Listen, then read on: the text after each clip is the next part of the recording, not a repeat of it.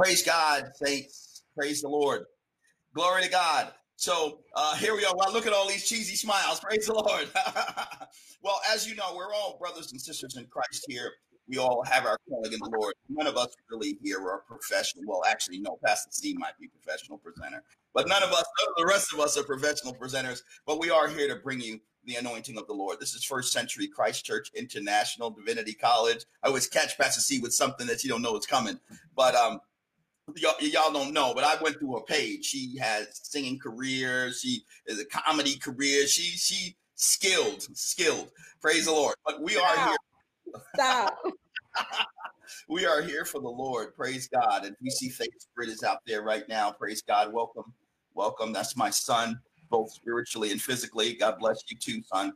And then people are jumping on now. If you are a student in First Century Christ Church International Divinity College, please just put present or put here so that we know you're here. We get to see the viewers, but we don't know exactly who's here. Praise the Lord. That's right. Skilled. That's what I put up there. Skilled. Amen. And God bless you. Jason is also here. Praise the Lord. Hallelujah. And Lauren is here. Praise God. Prophetess. Praise God. Okay. Right. So we just getting in with fire. So saints, this is lesson 6. We do 2 sessions a week for each lesson. This is First Century Christ Church International Divinity College. Those of you who are auditing, meaning you're not actively part of the school, but somehow you've caught view of this video, know that you can join the school just by sending an email to FCCCI, that's 3 C's, so FCCCI.dc@gmail.com, and then we will be ready to say I request enrollment, and we'll be ready to process you to be enrolled in the school. This is a school that offers a diploma in Bible Institute. It then also offers 2 associates, one at the end of the 2nd year, one at the end of the 3rd year, and it also offers a bachelor's in divinity at the end of the 4th year. If, again, accreditation is something that you seek, state accreditation, we have an affiliation with Life College through Bishop Bernie Wade. And somewhere in your 2nd or 3rd year, we'll make arrangements for you to take classes at Life that would be supplemental to the classes you're taking at First Century. And so between the combination of First Century Christ Church International Divinity College and Life College would then give you a bachelor's in divinity that is state registered or state authorized. If the knowledge is all you seek, you can complete your coursework completely here. And we expect that many of you do seek just the knowledge, so we expect many of you will seek your coursework completely here. But again, anyone interested in state accreditation can get it. This is lesson 6. If you're interested in the previous lessons, you can go on YouTube. We have a YouTube page, and on that YouTube page, you can get all the other lessons that have been done before this one. We are currently in the book of Genesis. So we're going to open up with the word of prayer, and then I'll introduce those of the moderators and professors on our panel, and we'll begin. Praise the Lord. Father, Lord, in the name of your Son, Christ Yeshua, we thank you for your mercy, your kindness, and your grace. We thank you for this time. Father, we pray against presentation mode. We pray against fakeness. We pray against every absence of authenticity. We pray against pulling data out of the file cabinets of our mind. We pray for a movement of the Holy Spirit here. Examine our hearts and our minds. If you find any iniquity in us, my God, we ask for forgiveness. We ask that you expose it to us, that we might have a teshuva heart, a heart that would repent in every way, in sackcloth and ashes, and in a spirit of submission, in the heart to turn around and to go in another direction, the direction that you have ordained. Father, we need clarity in the spirit here. We need brokenness in the spirit here, because we don't want to just do this to do it. Anybody can read these books and read these chapters, but we're not here just to read the chapters. We're asking for you to be here. We want to be blessed by your presence, by the power of the Holy Spirit. We want to be blessed by your presence, that you be here right now to direct and order our steps, that you be here right now to lead us forward. And so if there's any part of us that is an offense to you, Father, we plead the blood of Jesus. We plead the sanctifying blood of Jesus, my Lord, right now, in the name of Christ Yeshua. We ask for your mercy, Lord. We ask for your presence. We hallow your name. We declare you most holy. We pray that you shut down the movement of the enemy, that you shut down every principality, that any principalities in Maryland trying to attack Ernest. I pray right now in the name of Christ Yeshua that they be stilled and stopped, that we have a moment in divine consciousness, not afflicted in any way by demonic spirits. I pray, Father God, against any principalities in Philadelphia that might attack Pastor C, my Lord. I pray that you protect her mind and her heart and her atmosphere, that she might be able to flow in the fullness of the anointing. I pray against every anxiety, fear, worry, distraction, everything that the enemy might try to throw into the atmosphere to shut her down, my Lord. And I pray for myself here in New York, that you might abate every principality, my Lord, that might try to hinder me from being able to release whatever you have to release here today. I pray against any arrogance or conceit. I pray against any human consciousness that might try to interject a point, my Lord. May it all come by way of your Holy Spirit. And for the listeners, my God, and for the would-be listeners, no matter where they are in the world, I pray that you shut down the demonic princes that rule over those regions, so that whatever seeds are planted, that they might not be stolen, but give them a fertile heart that they might receive, soften their heart that they might be released into the glory. And Father, if there's anything I neglected to pray for, I pray under the influence of the Holy Spirit that you give us insight so that we might groan and moan and yearn in the Spirit to have these prayers that we didn't ask for be asked for. May the Spirit intercede for us right now, Father, and pray for the things we know not to pray for, but absolutely need. For sometimes our mind isn't always focused on exactly what's relevant in the moment.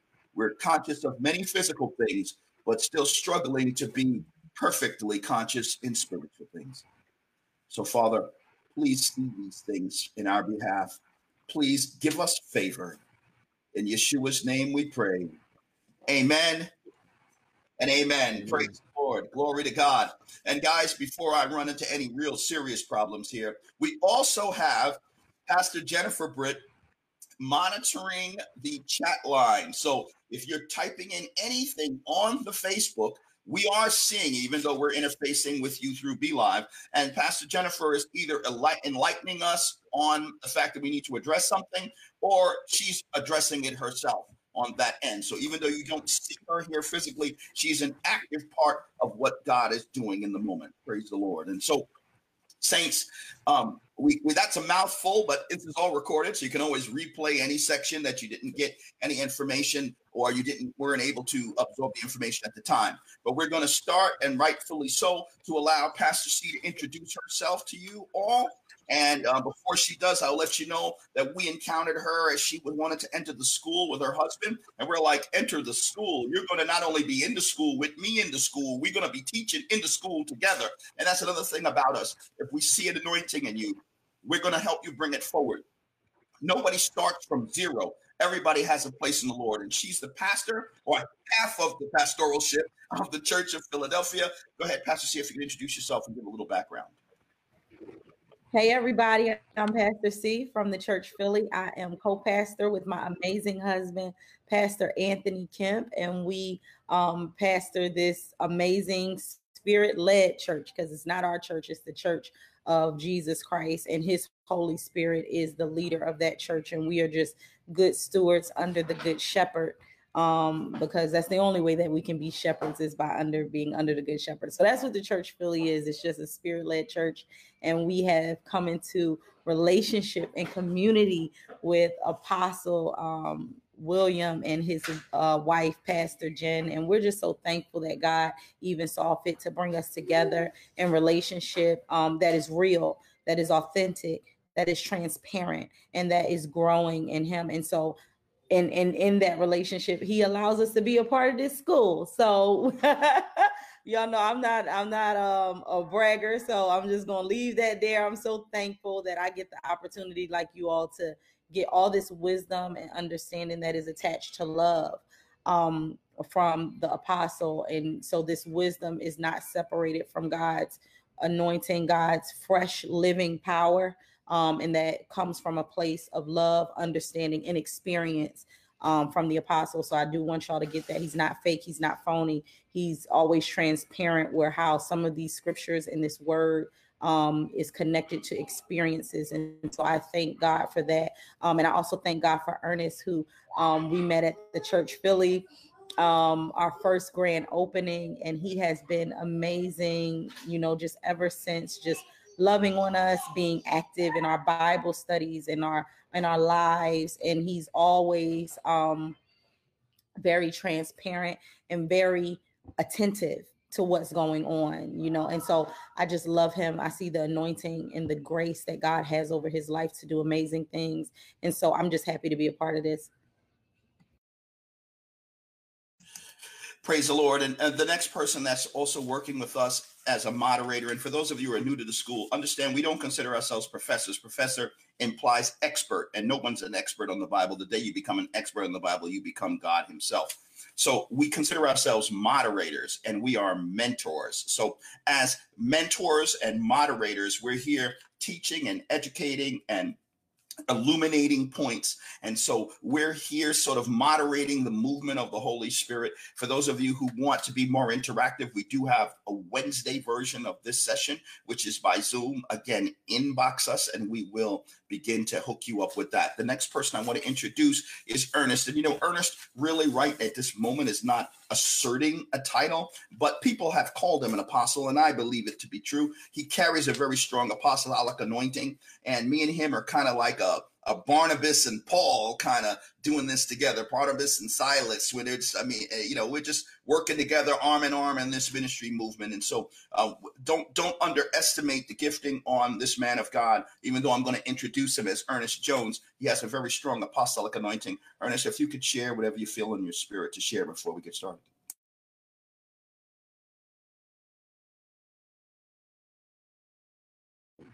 Amen. Can y'all hear me? Can y'all hear me? Okay. Amen, guys. Welcome to First Century Church Christ. Did I say it right? First Century Christ Church, Divinity College, First Century Christ Church International Divinity College. My name is Ernest Jones. Me and Apostle have been walking together for about 7 years now. We just started. It was supposed to be a Bible study. He sat down, he mapped it out and said, hey, I want to turn this into a college. And here we are. As Pastor C stated, I was able to attend their first service last year, December 7th. And that has led to a beautiful fellowship with them. Even just early this morning, 1:45, about 12 hours ago, me and Pastor AK were actually on a live Instagram praying for the souls and the saints and just reaching out. And it was just that brother's relationship with the Lord is amazing. He said, man, the Lord want me to do an altar call. Somebody joined his church right there on the spot, on the live. I'd never seen anything like that. So I was so amazed by that. So that just gives you a little bit of background on how we've been walking together in this season. So, as Apostle said, I'm kind of these two heavyweights here kind of really bring the thunder. And if there's anything left, I try to scrape it off the ground and say, okay, I'm gonna come with something. But it's been a blessing to be on this panel because I'm doing a lot of learning. I've really been able to do a lot of learning, which is good, and it's actually helping bringing me closer to the Lord. So I'm grateful for that.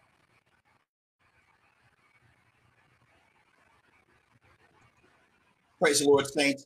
I wanted to just let the panelists know I'm actually in the background here, controlling the mute to kind of reduce the background noise. So just realize that you might not have to control the mute on your end because I'm actually controlling on this end. But praise God, saints.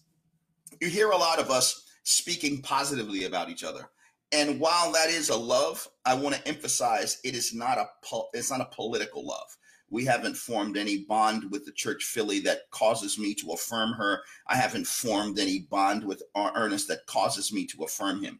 We recognize the anointing in each other's life. We recognize the movement of God in the school, and we're working together to bring it forth. And if at any point it ceases to be about God, trust me, myself, Ernest, and Pastor C will either bring correction to it or disband it. It's just the way it is. We are here about Christ. We've had enough hobnobbing going on in the kingdom of God.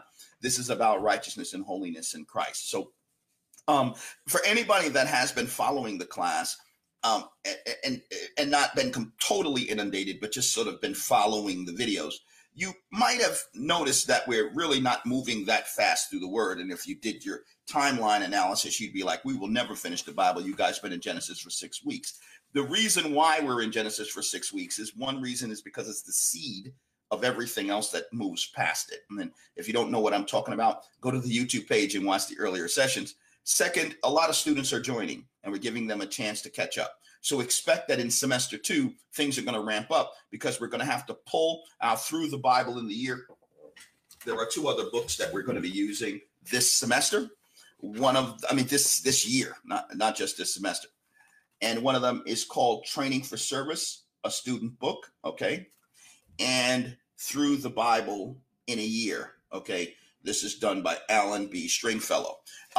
The ISBN numbers are very easy to find inside the different texts that you might find for the school. If my wife has the chance, she'll put the ISBN numbers there for some of you who haven't seen it, and so that you can order those books. You will need them starting in the 2nd semester. There will be Bible reading, and there will be sections of those books that you have to read. The first year is the Institute year, so this is where we're going to do a Bible survey from Genesis to Revelations, a great way to fill in the gaps you have in understanding the Word of God. We were recently talking about this in one of our other Bible study groups, not necessarily the college. We were talking about the fact that Gentile disciples tend to learn what you call covenant systematic theology. And what we wanted to emphasize here is that we are going to teach you covenant systematic theology because you need to know it to interact with the Christian realm of those claiming Christ through a Gentile background. However, for Messianic Jews, they don't look at it from a covenant theological perspective. They look at it from a messianic theological perspective, which is why they start talking about Abraham, Isaac, Jacob, Joseph, the nation of Israel, Moses, King David, and then Jesus. They're focusing on a messianic theology. And the difference between covenant theology is it focuses on the type of dispensation, and messianic theology simply works off of this simple premise. An individual, okay, will become the deliverer of a body of people. So it's not the righteousness of each person that gets them saved. It's the righteousness of one person, an individual, who functions in this role of Messiah, and a body of people come in under the covering of that one individual. Okay, praise the Lord. As Apostle Paul said, through one man sin entered the world, and through one man sin leaves the world. So messianic theology teaches the judicial mindset of God. And that's very, very important to understand, the judicial mindset of God. And we learned that in Genesis, there was really no need for a Messiah until Genesis chapter 3, when man fell from grace, and God gave a prophecy to Satan saying, listen, I am going to put enmity between you and the woman, and between your seed and her seed, and he will crush your head and you will bruise his heel. The people, when Moses wrote that, we don't know whether he knew, but we know the people in general didn't know. He was actually beginning the revelation of messianic theology. And so the next messianic carrier, okay, the messianic leader was Noah. God couldn't wipe out all of mankind because of the promise, so he picked Noah and declared him righteous in his time. And then the next messianic deliverer was Abraham, okay? And so we've been covering that from Genesis chapter 1, 2, 3, and we got all the way through Abraham. And then Abraham passes on this messianic deliverance to Isaac. And now, for those of you who are not aware, we are now currently in, we had it up here. Let me see if I can call it back. Yes, we are currently in these chapters. We're in Genesis chapter 25, verse 19 through 28, verse 9. Now, since we are now looking at messianic theology, at some point during the year, you will get into covenant theology so that you're not learning, even though I want to make this clear. We're teaching you the truth, but we don't want to teach you the truth in such a way where you can't relate to other Christians. So we're teaching you restoration Christianity, which is restoring the truth of the apostles' teachings. but we're teaching also the understanding that most Christians have today so that you can understand the two and you can help people who might otherwise have been miseducated how to become educated in the proper understanding of Scripture. So right now we're focusing on Messianic theology, but realize semesters are coming up where we will cover covenant theology. And for those of you who do understand covenant theology, understand that at this point we're in the patriarchal covenant. Noah was a patriarch type. Abraham was directly declared a patriarch. And we're going to talk about Isaac today, who is also a patriarch. Once you understand these foundations, actually moving through the rest of the Bible is going to be pretty smooth once you get these foundations in place. So we left off dealing with Abraham and verse 25, ending in verse 18, the death of Abraham. So I'm going to relent now to Pastor C and Ernest if they feel in the spirit something that needs to be covered to lead us up to where we are today as far as a review.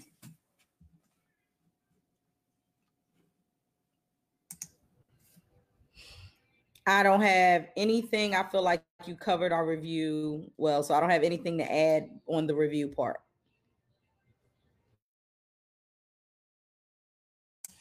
Praise God. So Ernest saves me from having to unmute him. Praise God. Amen. So he's saying thumbs up. So for those of you who feel like that review might have been a little bit skimpy, go to the YouTube page, watch lessons 1, 2, 3, 4, and 5, and then you'll be up to where we are here. But each lesson is designed to edify you. So don't feel bad if you haven't seen the previous lessons. You can still be edified in what's here and whatever we cover today. So we're in Genesis chapter 25, and we're picking up in the 18th verse, the story of Jacob and Esau. And of course, for me, clearly this story begins with one basic revelation that God held back Abraham and Sarah from having a child. Okay. And it does appear that God held back Isaac and Rebekah from having a child. Now, those of you might not know this, but in Judaism, the idea of a barren woman giving birth to a child is considered miraculous. It's a custom amongst Judaism that if a woman leaves her childbearing years or struggles with bearing a child, and then through a petition to God is then blessed with a child, that child has a special calling. So we can see God laying foundations for Jesus. And I'm going to digress briefly again for a moment to give you this point. You might hear me say Yeshua. You might hear me say Jesus. The reason why I use them interchangeably is not because I'm confused.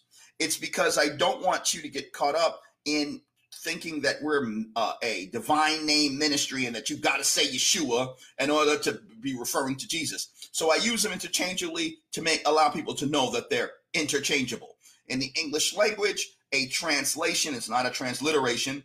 It was an attempt at a transliteration, but it failed. So we consider it a translation of the name Yeshua, the Hebrew name of Christ, is Jesus. So just so you understand that that's where I'm coming from there.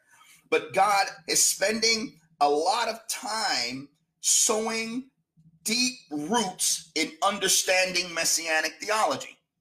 He tells Abraham, he tells Satan that the seed, he is singular. So he says, he will crush your head. So that means a single person who is an heir of a woman is going to be the destroyer of Satan's works.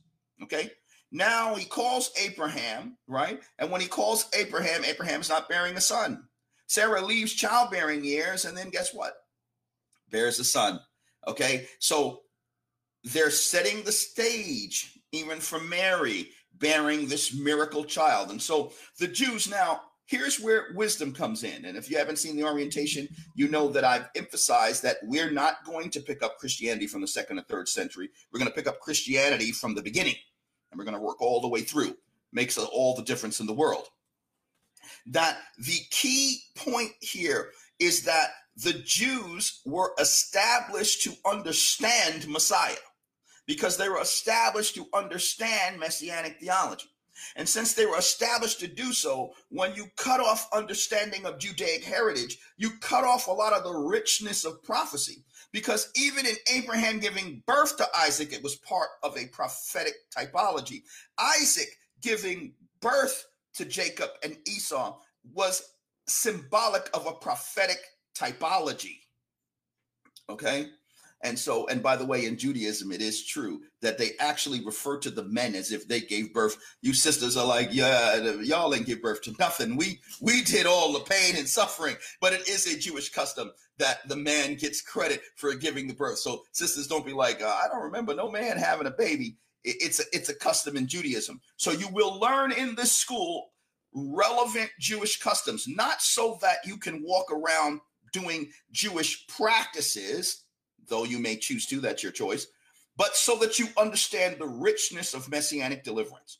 So two children are in the belly and they're jostling one another. Jacob's already started, right? Jacob started it in conception. He's like, Esau, you ain't going to be the one. Now, in Judaic custom, the firstborn is the heir of all. And this custom went all the way back to Abraham. It was a standing custom. Again, messianic theology, the firstborn, the only begotten son, receives the complete inheritance of the father. Wisdom, when Christ called Yeshua, when Christ called Hashem, Abba, Father, the Pharisees were upset. Why? Because they said he called God his father, making him equal to God. In our Gentile understanding, we would not have drew that conclusion, but the Pharisees did. It's also interesting that the first century Christians didn't have any struggle with the Trinity doctrine either, because the first century Jews already had a proper orientation to the understanding of the role of the son to the father, especially the firstborn son. Okay, so here Jacob and Esau are wrestling inside the womb because the child of promise is Jacob, but the child of birth is Esau. Now that can preach all day. Amen. That can preach all day. Okay. But they're jostling in the womb and Rebecca steps up to the Lord. And it's very powerful. Pastor C brought this up on the Wednesday session. She didn't go to her husband. She went to God. Okay. Telling you that Rebecca had a relationship with God, trusted in God, had faith in God. Amen. She went to God and God told her, and I'm going to read what I'm going to read it from the 23rd verse of the book of Genesis. I'm reading in a translation that would read it in a more common English. Please just bear with it. There's no conflicts in this particular scripture. The Lord said to her, 2 nations are in your womb, and 2 peoples from within you will be separated. One people will be stronger than the other, and the elder will serve the younger. Operating contrary to custom. Okay. And it says, when the time came to give birth, there were twin boys in her womb. And of course, Esau came out first. So I'm going to stop there. We're in chapter 25. I'm going to allow Pastor C to give revelation on chapter 25 of Genesis as she sees fit. Yeah. So my biggest pulling from all of that, some of the things that Apostle really taught on, and I think that was interesting, is the fact that Isaac and Rebecca ended up having the same barrenness as Abraham and Sarah, and the difference in what that barrenness looked like, the difference in the decisions that were made in the barrenness. So with Abraham and Sarah kind of walked outside of the will of God and prompted her husband to end up, sleeping with one of the servants in order to produce an heir. And so the difference was that Isaac, obviously learning from this mistake, learning from the fact that him and his brother had these differences and this really like almost like a grudge between the two because of the situation that had happened, that they weren't even living on the same sides of the city, or I wouldn't even say city, but the region. They were on different sides of this region. And that, even the other brothers and sisters had to be sent away and all of these different things. And so when you really think of that and you think of how Isaac must have saw this and must have drew his conclusion, he realized in the midst of that waiting on the Lord for the promise was important.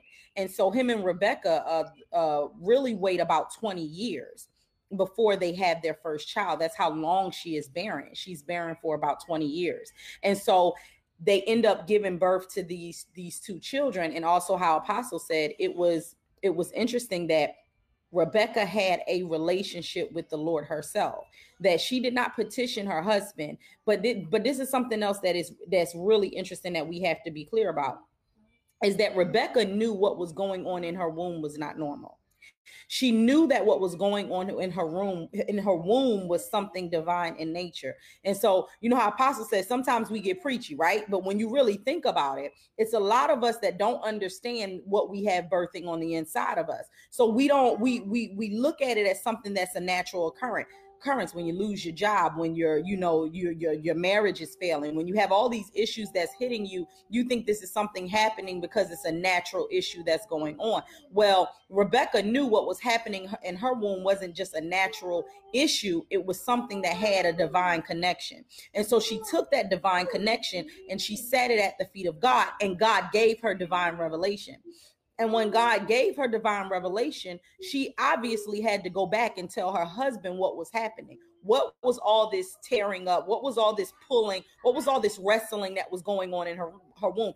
So she had this divine revelation, this divine understanding that there was something with divine connection happening in her womb, and the Lord gave her divine revelation. And so I think that was just interesting in that small part that you talked about, because I know we haven't gotten into the birthrights and him and all of these things, but just that piece that Apostle talked about, just in reference to how Rebecca came to this understanding, and God gave her as the woman divine revelation. Because sometimes as believers, especially, post the Old Testament, more so this newer generation of believers really have this weird understanding that God does not give divine revelation to women. And so this divine revelation has come down to this woman, and God did not see fit to just go ahead and now I'm gonna give it separately to her husband. No, I'm gonna give it to her, and she will then tell her husband, and they will stay in the will of God based off of that divine revelation that was sent through the wife. Also, he has also given, we know with Abraham, that he gave divine revelation directly to the husband, and then the wife then walked in unity with the husband in order for that divine revelation to be carried out. So you see here that not only does God expect us to be in his will, but it shows the oneness of marriage, how God can give revelation to the husband and God can give revelation to the wife. But the key is both sitting that revelation down in relationship with God and walking in obedience to what that revelation is. So if it was Abraham being called out to the promise, it is Isaac now getting the promise, understanding that it is children coming from another lineage of children coming out of that promise. And so then he walks in relationship with his wife, though she is barren, not going outside of the will of God to make that promise happen. And then once the wrestling happens in the belly, the wife now reaches out to God and say, hey, what is going on with this? He gives her divine revelation, and they are supposed to walk in relationship with that divine revelation and walk in the will of God.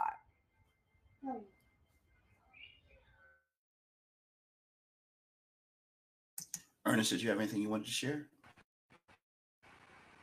Amen. Yeah, I agree. You can definitely tell that Rebecca's relationship is different. You can tell with the Lord. Obviously, she went to him, and like Pastor C said, God had given her something to birth, and he had given her a creation. So the only way she could get revelation was to go to the Creator, in which she did. So, and somebody had posted something about Apostle, you put it up there, it's gone now. But they had said, oh yeah, the ability to be divinely aware creates an opportunity to receive divine revelation from God. Yeah, amen. That's deep. So then we have to ask ourselves, where exactly is Isaac in this relationship?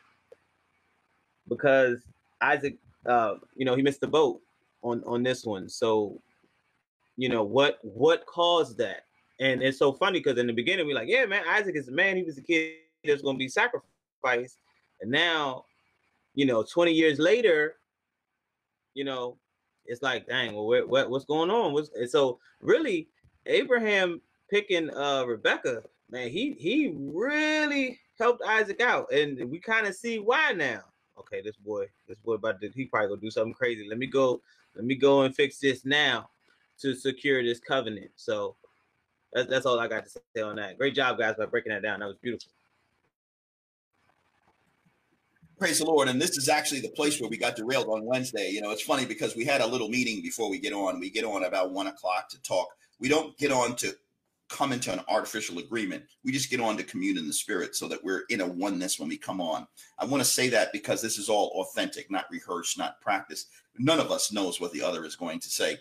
We want to believe in God for this community of the spirit. He says, where two or more are gathered in his name, there I am also. And we got derailed on Wednesday. Anybody who was on the Wednesday group, we got on this whole big conversation about relationship. And what keeps us from getting derailed here is we're on the Be Live instead of the Zoom. But we're going to get derailed a little briefly with this point. Interesting point, how Sarah did spend her time seeking the wisdom from Abraham to petition God. She cried out to her husband. But in the case of Rebecca, you see Rebecca had a relationship with God. But what's very interesting is Rebecca didn't come up under Abraham's tutelage. Rebecca came up under Nahor's tutelage. And so she had an instinctive nature inside her spirit. And then she got with Isaac and she didn't stay second. She didn't trail behind. And I think a lot of churches utilize the scriptures, and I have been guilty of it, trying to be apostolic, foundational, first century, foundational. I've also been guilty of it. So I'll confess that God had to illuminate these things with me. As Apostle Paul says, I do not permit a woman to speak in the church, nor do I allow her to hold authority over a man, but she should stay in submission. If she has a question, let her ask her husband at home. I think a lot of that has been confused. What he was dealing with was an immature church in which some of the women, which can tend to be more emotional in the world, were becoming unruly in the church. And he was silencing unruliness. And he was saying, I set this pattern up in all churches. We need to operate in order and decency. We can't have unruliness. But a woman who's a prophetess is going to prophesy. A woman who's a judge is going to prophesy and operate in her office. And Rebecca, who's the mother of the nation of Israel, right? Because she, until Jacob had the boys, Abraham and Isaac and Sarah and Rebecca hold a similar place in parenthood of the entire nation. And this mother of a nation didn't see to go to Isaac and say, go to the Lord and find out what's happening. God bless you, my daughter. Hey, my daughter, she gets the name Hazel, but I know it's Crystal. My daughter's here. God bless you. God bless you. Amen. Stay with us, Hazel. Hazel, Crystal, stay with us. Praise God. And listen, what's important, sisters, is when you're flowing in the anointing and you're speaking, you're neither male nor female, Jew nor Gentile, but one in Christ. It says male nor female, Jew nor Gentile, yet we are all one in Christ. So then in the spirit, we're not operating in gender. We're all acting as the Son of God. Santo, glory to God.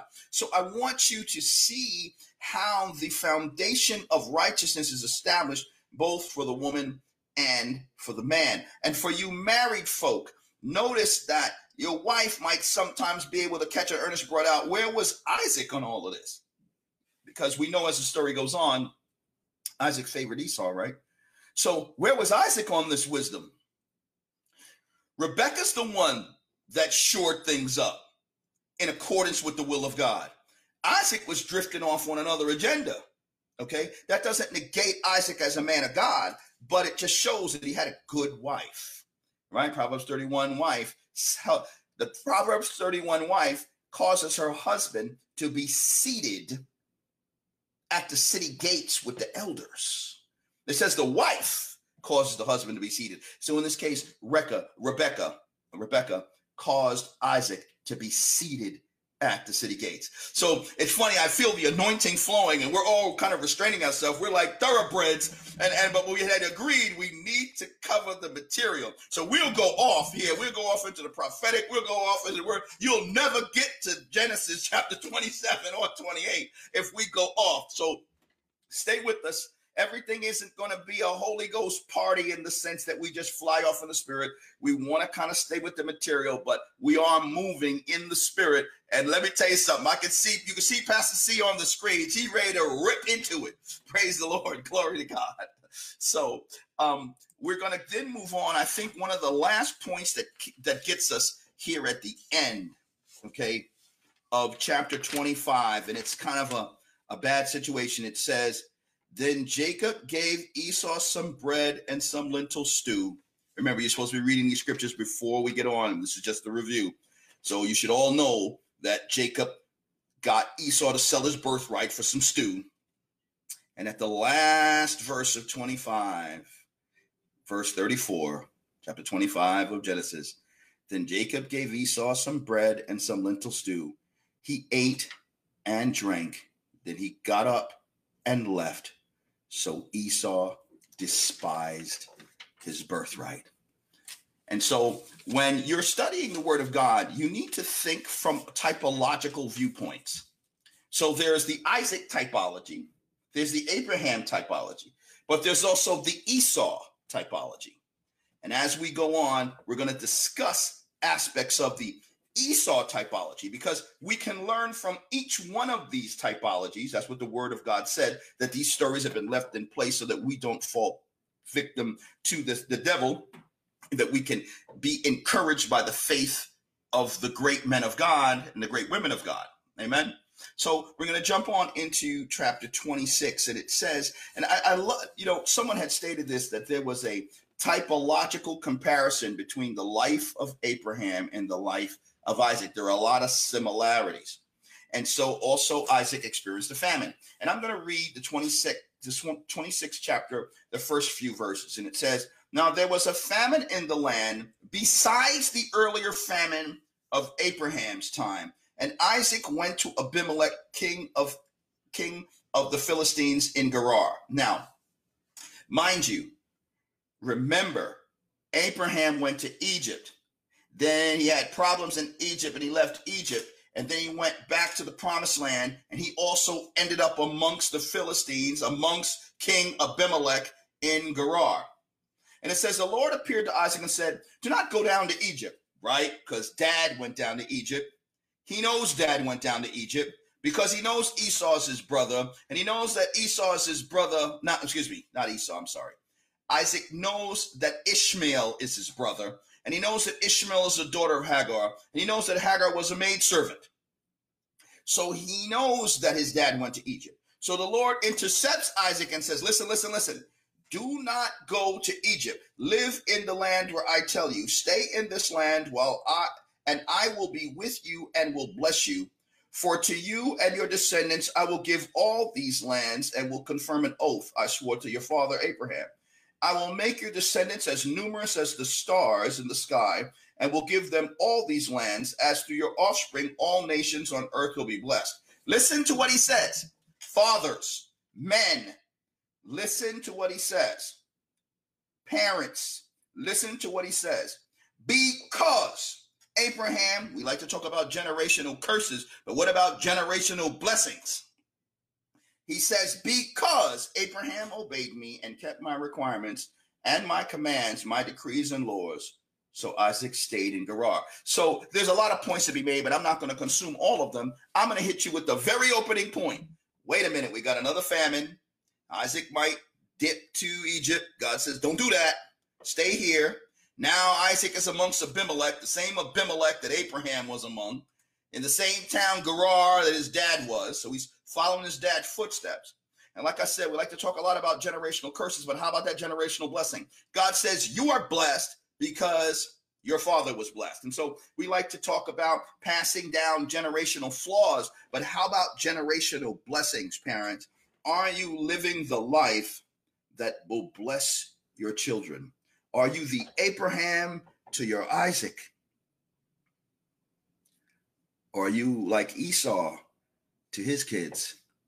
Because his cursing of his birthright is what led to the prophecy that the younger would serve the older.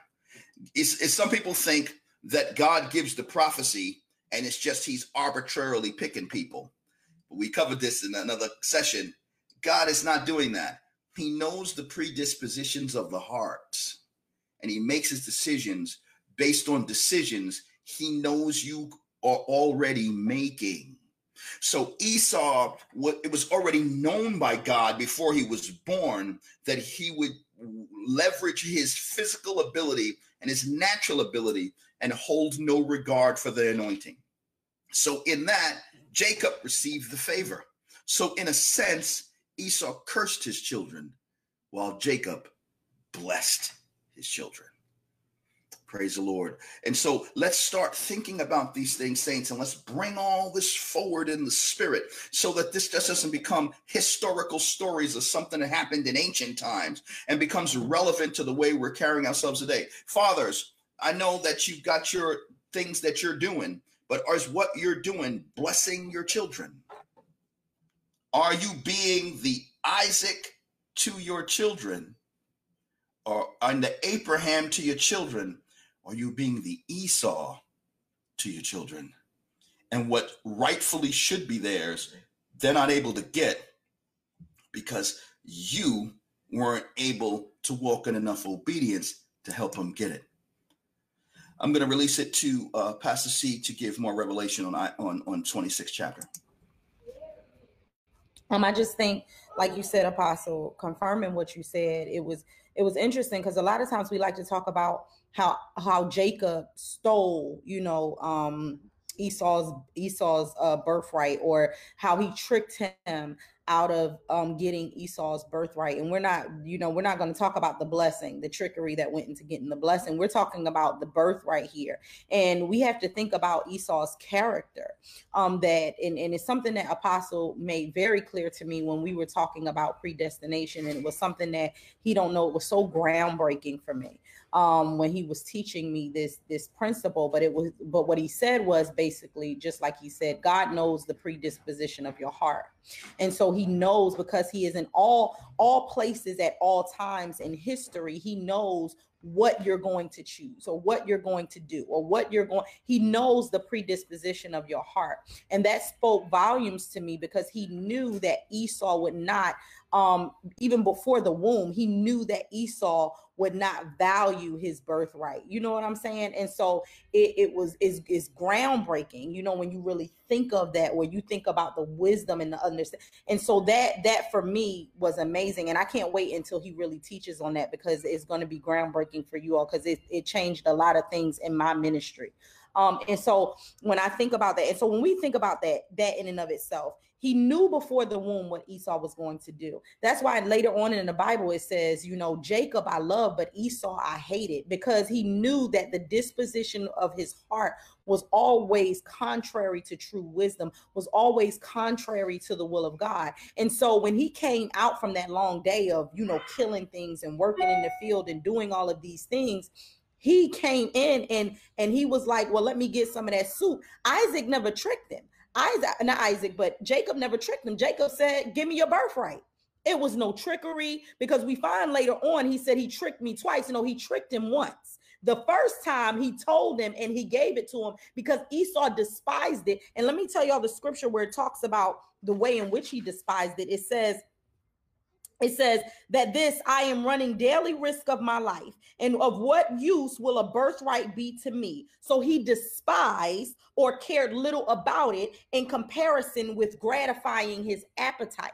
He was running a daily risk of his life because of the type of job he was doing, because of the type of thing that he was experiencing as he was going out and getting game and doing all of these things. So he said, oh man, you up in here in the house, you cooking with mom, you doing all this light work. I'm out here risking my life every day. I don't care about no birthright. I'm hungry. And so he wanted to gratify his flesh more than carry on or hold on to the very blessing that would bless the lineage of his children. And so when Apostle says, how many of you men of God and women of God are sitting up here gratifying your flesh, gratifying the now, doing things to make right now feel good, that you are forsaking the very thing that God is saying is not only going to bless you, but bless your lineage, but bless your children. And so I just thought that was so groundbreaking for me and a lot of people, because like he said, it's the disposition of the heart. God knew before the womb. He says, before the womb, I knew you. I knew you, whether you were evil or whether you was good. He said, before the womb, I knew you. I was in all places of history with you. I was at your end and your beginning. I knew you. I knew you when I fashioned you. I knew you when I formed you. I knew you when I breathed my spirit in you. So when he said these two nations are warring, he rightfully gave the blessing to the one that who would rightfully in the end choose him. And so I wanted to really push that point because it's amazing for me. Like I said, and when Apostle opened my eyes to that, it opened my eyes differently to the way certain people reacted in the scripture in places where you would say, oh man, well, God is being very strong or very mean here. But when Apostle said that to me, he knows the predisposition of your heart. He knew, and he put stuff in place because he knew that you wouldn't choose him in that season. Praise the Lord, Pastor Ernest. Do you have anything you want to share on this section?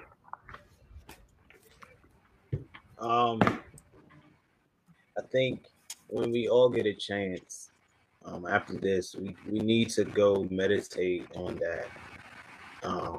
That's deep, and not just looking at it, not looking at the Bible with a magnifying glass, but looking at it with the mirror, so that we can see who we are in Christ and who we've been called to be and why it was us and not our brothers and not our sisters, and really get to know him on a level and understand him, understand his sovereignty and his absolute justice and his absolute love.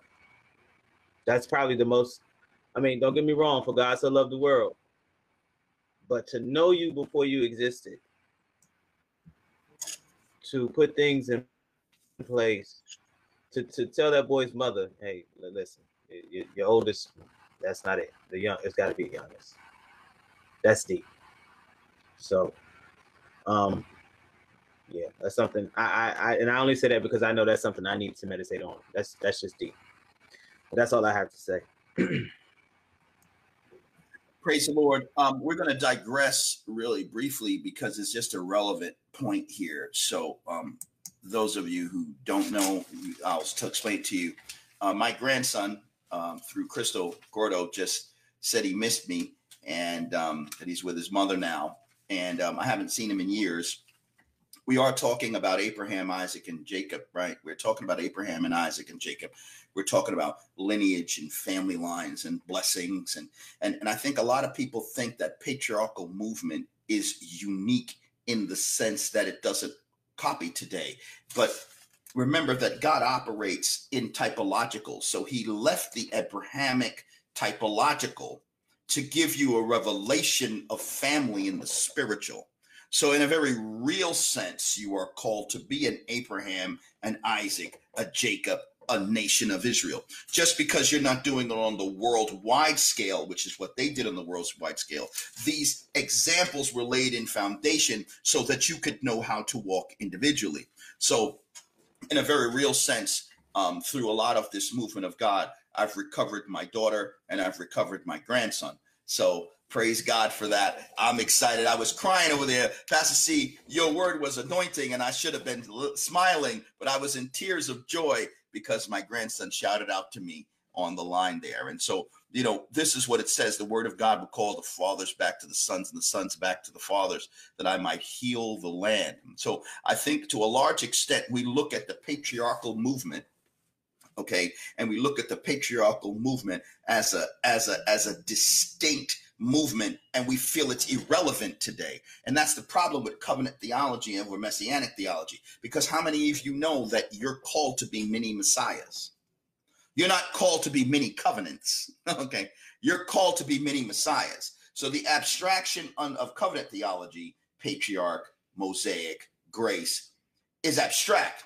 But the reality or the personal reality of messianic theology is personal. As a father, spiritual and physical. As a mother, spiritual and physical. Wives, are you carrying yourselves like Rebecca? Husbands, are you carrying yourself like Abraham? Husbands who carry yourself like Isaac. You got a wife like Rebecca. Women of God, you beautiful, gorgeous women of God, are you making the inner quality of your nature the likeness of Sarah, who, though outwardly beautiful, apparently to almost the day of her death, because men was hunting her down before, up until she died, men was willing to kill Abraham for her. Or as your adornment, as Peter said, the inner quality of your nature. So a lot of times we learn covenant theology, Abraham, Isaac, Jacob, Joseph, and the 11 other brothers, which formed the nation of Israel, which sat in Egypt for 400 years. And we got this big abstract wisdom, but we haven't personalized that wisdom in the spirit so that it actually applies to our actual condition, where it actually applies to the righteousness of God. And we have a powerful prophetess who joined the school, and Prophetess Houston put out there, all scriptures are written before time for our instruction. But are we learning it from a standpoint of embracing independent individual instruction? Or are we learning it as a piece of academic information so that it actually has no impact? I have not lived like Abraham. I'll confess to you, I've been married 4 times. I have 7 children. Okay, I made a lot of mistakes. I was a person that probably should have got a vasectomy when I turned 19. Okay, but I didn't. And so I have a lot of healing that has to take place. I did not carry myself like Abraham. Brothers who are out there who are listening, if you haven't yet been married, are you looking from the perspective of Abraham to find a Sarah, okay, or to find a Rebecca? Or are you looking for something else in the physical without looking at the inner quality of the heart, which God admires, which is a gentle, quiet spirit and piety? Okay, are you looking for an Asherite woman? And if you look that up in Google, the Asherite women were known for their beauty and their piety. A lot of us, we chasing the beauty, we're not chasing the piety. And so then we end up like Esau, who picked some bad wives, okay? All right, and brought headaches down on his parents and brought destruction down on his family line from a standpoint of promise. So there's a lot of wisdom in these scriptures that we need to embrace and actually start to apply. Men who are already married, men are in the situation that I'm in, where I came to my senses later in life and had to wake up to the reality. They got a lot of cleanup work to do. Are you willing to walk in the brokenness and sincerity to do the cleanup work? Or are you going to just say, well, God's got grace on me and it is what it is, you know, that's the past, and forget about it and keep it moving? No, there's redemptive paths. Amen. So I want to keep it relevant. Okay. And Pastor C wants to jump in. Go ahead, Pastor C. No, I was just hold my hand up that when you finish your statement, because I loved your statement, but I do have some people that are hitting me up wanting to know more about clarity on when you said that we were many messiahs. And I know exactly what you meant by it, but I want people to understand that you didn't mean that. No, we're not Jesus. We're not the Messiah in and of himself. We will never be the Messiah. But explain to them what you meant by the term mini Messiah. Praise the Lord. So the thing is that, and I'm going to use it in context with how I use it initially. You're not Abraham, but you are a patriarch of your family. If you're the only saved soul in your family, you're the patriarch there. You're a prophetic typology. If you're the only saved soul in your family, you are a messianic typology. You are the hope for your family. You are the hope. How do you not know that God has not anointed you like he anointed Joseph to lead your family out of a famine into a fresh land in which they can receive hope and blessing? You're going to the family function and you're sliding into the familiar personality that they're familiar with to make them comfortable, instead of walking in like Jesus. And Jesus was ridiculed by his brothers, and Jesus was ridiculed by people in Galilee. And there were people saying, I know where you're from. You ain't fooling nobody. You the carpenter's son. You ain't nobody. But you're the Messiah in that situation. Prophetic typology. And so don't go to the family function like, okay, well, they all know me like this. I ain't going to come in there like I'm the second coming of Jesus. No, you don't have to come in there with a snooty attitude, because I think that's what people mean when they say acting like the second coming of Jesus. But you can go in there with I might be their last hope of salvation. I might be their last chance of deliverance. I know a woman of God who was not necessarily looked upon as a big favor in her family, but she took a chance. She took a chance to invite them to a Bible study. Almost her entire family got baptized because she humbled herself, and she was not looked up to. Like, she wasn't the oldest and everybody respected her, and a lot of fact, and some of them didn't respect her, and some of them, but they said, you know what, she invited us to this Bible study, we might as well just go. Next, you know, almost the entire family got baptized. So when we read these Bible stories and we disconnect ourselves from them, we miss the value that God is bringing into these studies. He's trying to tell you, Abraham, Dad, your son's going to have sons, and your daughters are going to get married, and they're going to have sons and daughters, and you could bless them by being an anointed man of God that teaches generations how to walk into obedience because of your obedience. And you could be blessing generations. Just because you're not Abraham doesn't mean you're not Abraham, and just because you're not Jesus doesn't mean you're not typologically Jesus in a situation. This is how God works, through messianic theology. Noah was not Jesus. Abraham was not Jesus. Isaac was not Jesus. Jacob and the 12 brothers were not, Jacob and the 11 brothers were not Jesus.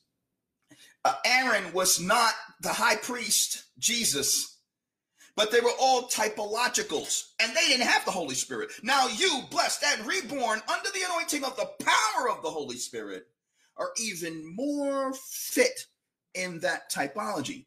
But insecurity, mistraining, people pleasing, fear, and a lot of miseducation robs a lot of the anointing that's on your life from being realized in the call that you have. And I'm going to open it up to Ernest and Pastor C, because I said a lot, to see if they have anything they want to share on these points. Man, I'm trying to hold myself together, man. I'm trying not to get emotional.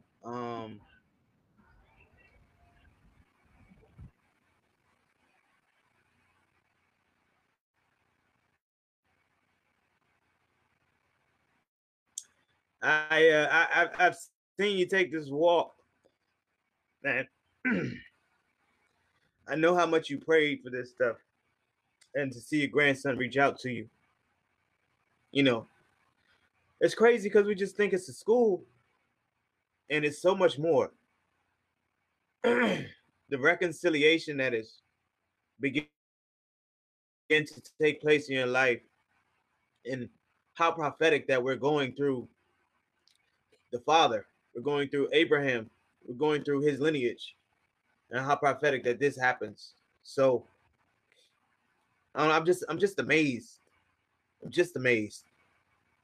Every time we get to a certain point, it's like the Lord just takes us higher. And it's crazy because I know we all had to push through to get here today. I'm not talking about today. I'm just talking about in our lives. All of us for 30 some odd years, 40, 50 some odd years had to push through. Even the people in the comment section had to push through to get here. And it's crazy to see you push through to get here, and all that the Lord is adding to you, and bringing back. I'm not gonna lie, man. Today has been amazing. Just what Pastor C was saying about Rebecca getting the word, and as you said, Paul had made that statement about women not preaching in church, and people take that to beat down women, and so they can't talk and try to shut them up. And how you just were able to clear that up. I don't know, man. Today's been amazing. That's all I really got to say. It's just been amazing.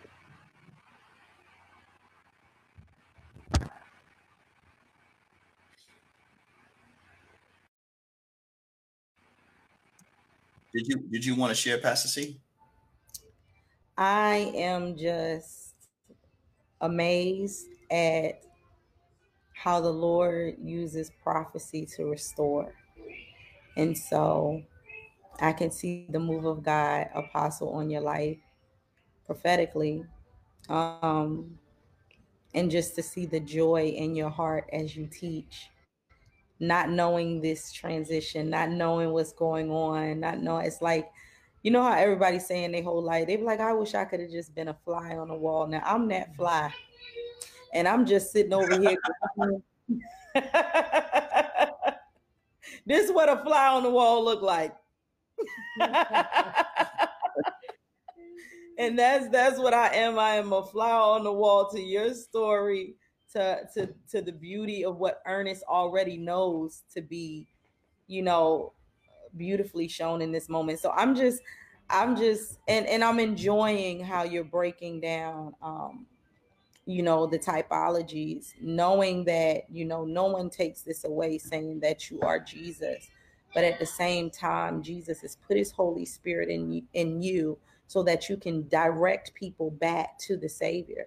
And yes, like, you know, Apostle said, you are someone's hope for salvation. You might be your whole family's only hope to see Jesus in the work in your life, to see Jesus moving, to see the Holy Spirit. So you are that typology of Jesus, just like Jonah was a typology of Jesus Christ when he was in the belly of the whale for 3 days. And it said, like Jonah, I will be in the belly of the beast. And so, you know, we have to understand that this is just this here, if Apostle didn't walk in his calling so many years ago, but coming to this new revelation of his calling in this season, that a lot of things that would not have been able to be blessed through his lineage. So I'm watching the blessing, and I'm praying that the Lord continues to allow me and my amazing and beautiful man of God that I call my husband continue in a way that we can be Abraham and Rebecca to the lives of our children, you know, and blessing them down the line. And I pray not only that for myself, but for the Church Philly as well, and for FCCC, and for everybody that's on this line. Praise the Lord, saints. Praise the Lord. And this comes, saints, from authenticity. It doesn't come from perpetrating the fraud of perfection, but it comes from authenticity. Amen. And so when you come authentic, it says, confess your sins one unto another that you might be healed.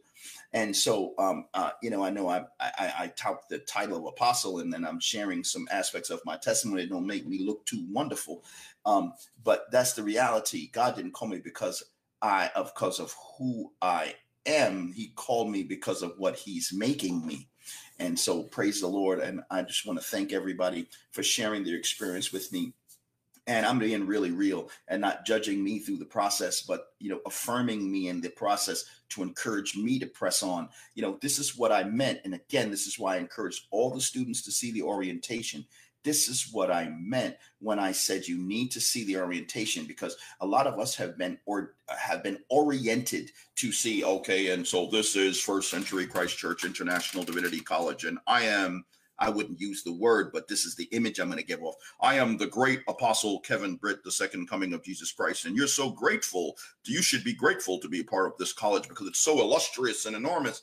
And people feel contented to present that image, and people feel contented to adopt these roles under that image when all of that really isn't Christ. What we really need to do is come busted and disgusted with who we were to allow God to do the next thing that he's about to do in your life. Because guess what? After you clean up the last thing, God's going to affirm a new thing, and it's going to be a new ascension until you reach the fullness and the full magnitude of his glory. And now you know why I said we are trying so desperately to stick to the material, because we could go on and off into a lot of directions with this.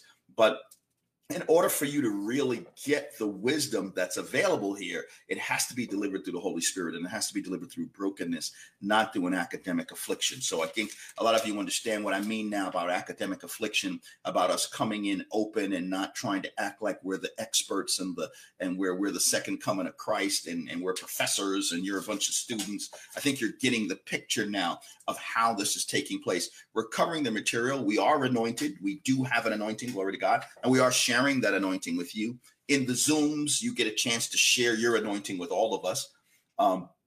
The Be Lives are more of a presentation, and we are also covering the material, right? So we're able to cover the material and at the same time open up in the spirit so that something is actually happening with the material other than just gaining head knowledge.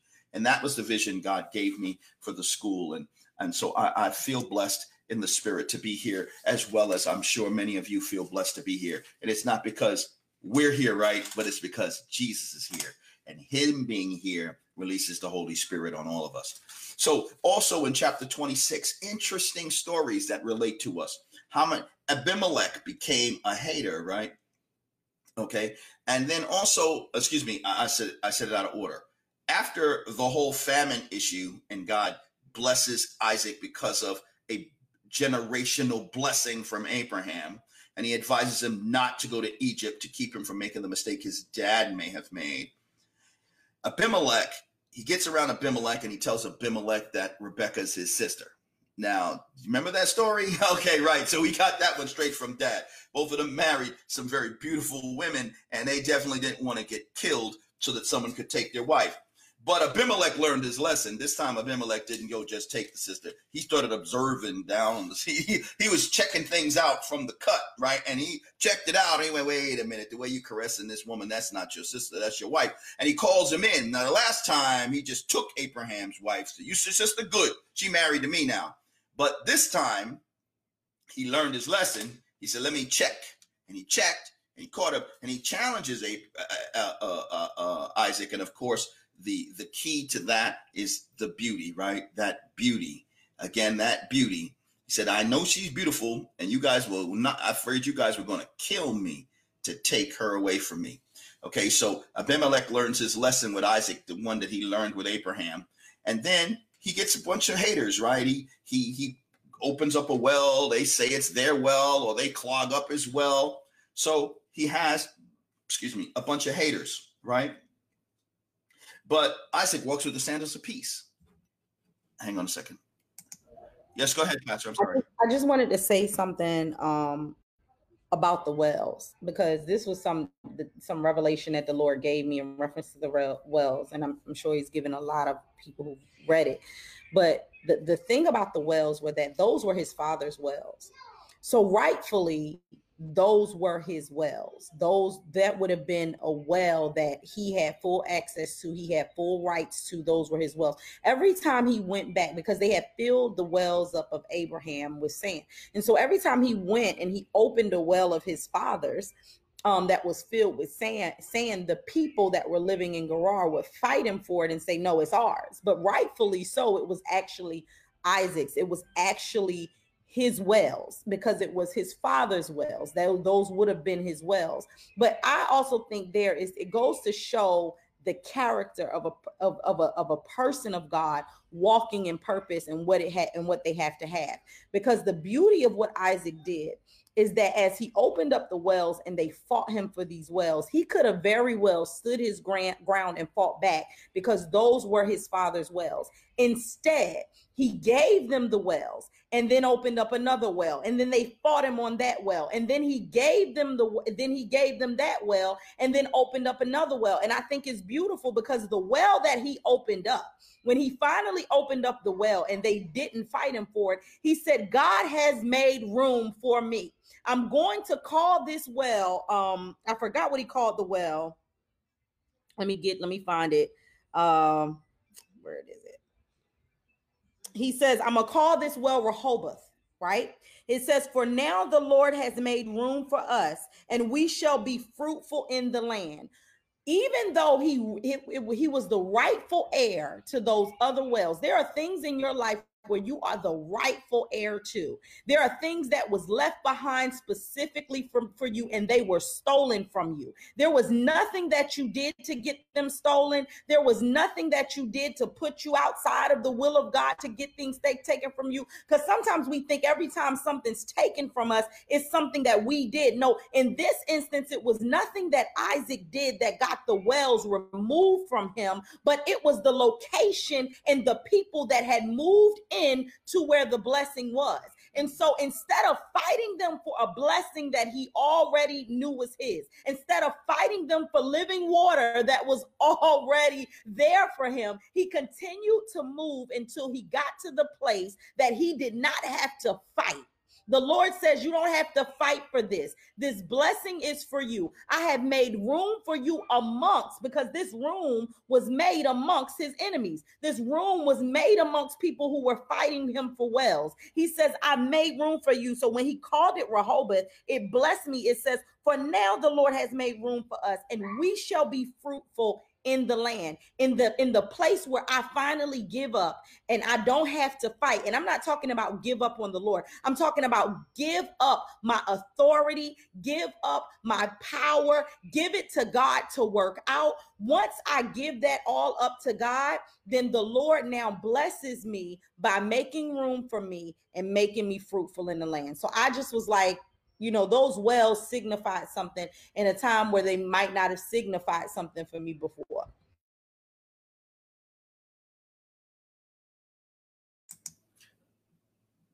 Praise the Lord. Ernest, did you want to share on this point? I'm good, guys. Praise God. I wanted to say that me and Pastor C in the spirit are in alignment. So I had written down here, so blessings create haters, but Isaac walks with the sandals of peace. God affirms blessing after the season of obedience. See, a lot of times when we fight our own battles, I used to share this with my wife. My wife's a warrior. In fact, one of her names, one of her handle names is Warrior of Christ, and that's a true handle for her. And she's a warrior. It's like she'll fight. And sometimes I tell her, nah, just sit down, put your feet up on the ottoman and eat the popcorn and watch the show, because God is going to fight this battle. And the Bible says the Lord fights my battles. And so here Isaac, instead of going head to head with Abimelech and his people over these wells, he walks with the sandals of peace. And he has to do it more than once. God allows him to be tried a few times. And then he blesses him. And now this blessing becomes a greater blessing because he didn't make a way for himself, but now he knows that it's by divine providence that a way has been made for him. So I completely concur with the message that Pastor C released, because that's exactly what I had written down on my notes here. And so for those of you who wonder about my notes, I literally print the scriptures out. And then what I do is I go through each paragraph and I create little border writings for me to cover the subtitles. And so for you who are part of the school, realize that you are being asked to develop your own commentary notes. And in your own commentary notes, when you finish this year of school, you're going to have your own commentary. So, there's going to be Prophetess Treminsta Houston's commentary of the Bible. There's going to be a Pastor Jennifer Britt's commentary on the on the complete Bible. There's going to be the Apostle Kevin Britt's commentary on the Bible. And each one of you is going to, Jason Hansen's commentary on the Bible. Come on, Lauren's commentary on the Bible. Since each section, you should be keeping together your notes on each one of these sections so that you're developing your own commentary notes. And at the end of the year, you'll have your own commentary notes on the whole Word of God. So we're now going to move on to chapter 27. And in chapter 27, it talks about Jacob gets Isaac's blessing. So we know that he steals the blessing. But as Pastor C had already mentioned, his stealing the blessing was not the significance. The significance was Esau's despising of his blessing. And so it's here that I want to talk about how ignorance dominates. Because see, in the 27th chapter, Jacob steals the blessing, right? And he receives the blessing, right? And after he receives the blessing, what was the blessing? How did the blessing read? I want to read off the blessing. Okay. He says, we're in the 27th verse of the 27th chapter of the 27th chapter, the 27th verse. The smell of my son is like the smell of a field that the Lord has blessed. Now, that opening prophecy was meant and was referring directly to Esau. I want you to listen, because this is what God now says. May God give you of the heavens dew and of the earth's riches, an abundance of grain and new wine. Who does Isaac think he's blessing? He thinks he's blessing Esau. May nations serve you and peoples bow down to you. Be the Lord over your brothers, and may the sons of your mother bow down to you. May those who curse you be cursed, and those who bless you be blessed. That is the blessing. Traditionally, that blessing would have went to Esau. Esau fit the typology for the blessing because he smelled Esau's clothes on Jacob. I want you to see this. And the smell of Esau's clothes invoked the prophetic release from Isaac. But because Esau trusted in his natural strength and turned his nose up against the anointing of God, the blessing fell on Jacob. I'm going to open it up for Pastor C, if you have a revelation on these pieces as well. Well, there was something, you know, I got some revelation written, but let me say something. There was something that you just said when you talked about, you know, him smelling Esau and then the blessing, you know, Esau fitting the typology. But there was something that you said when you said, "In the sons of your mother." And it's interesting there how, you know, I never caught that until you just said it. When you said that, it further showed the separation that Isaac had in the favoritism that Isaac showed toward Esau, that even the other sons weren't even, he didn't even consider them, and not even saying consider them a part of his lineage. He didn't talk about them like they were his sons. It was these are the sons. May you rule over the sons of your mother, because you're the son of the blessing. You're the son of the promise. You're the rest of those are your mother's sons. They get the secondary blessing. They get the scraps. Because even when you look at the second blessing, what was left over for Esau, that was the scraps, but it matched Esau's character.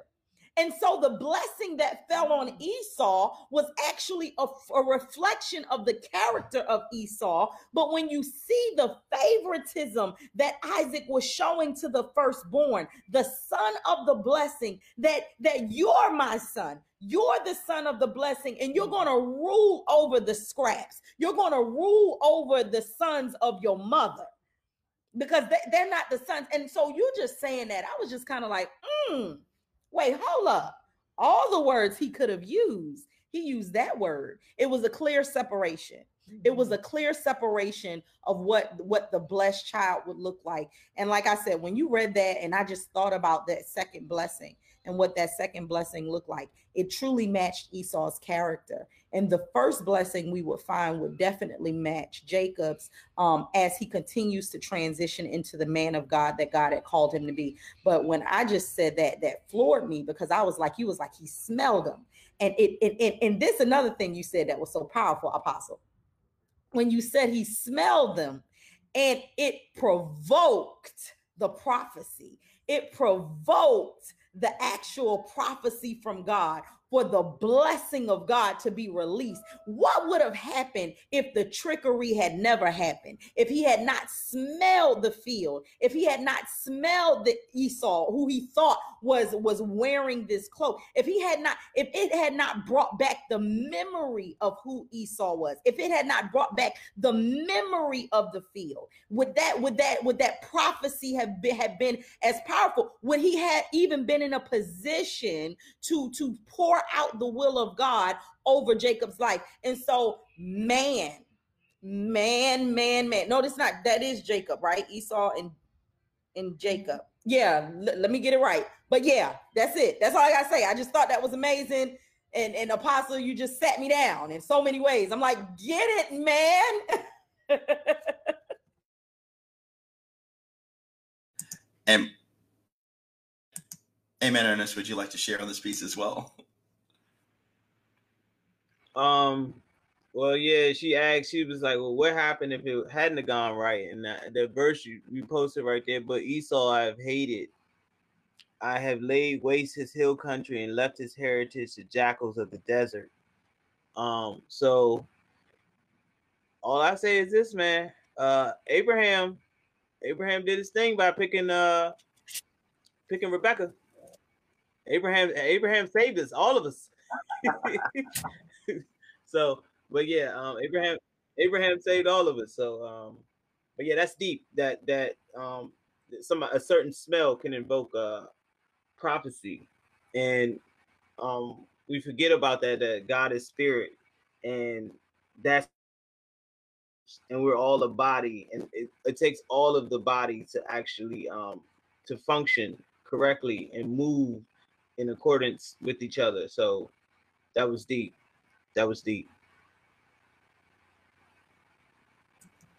Praise the Lord.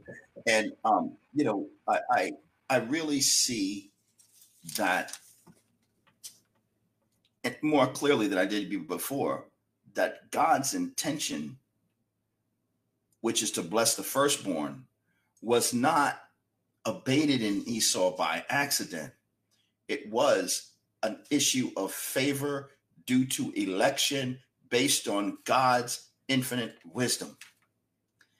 And so Esau was completely lined up to receive this blessing, but his lack of willingness to lean upon spiritual anointing over his physical, mind you, all his gifts came from God. We're going to talk about Esau typology right now. All his gifts came from God. His skilled hunter ability came from God.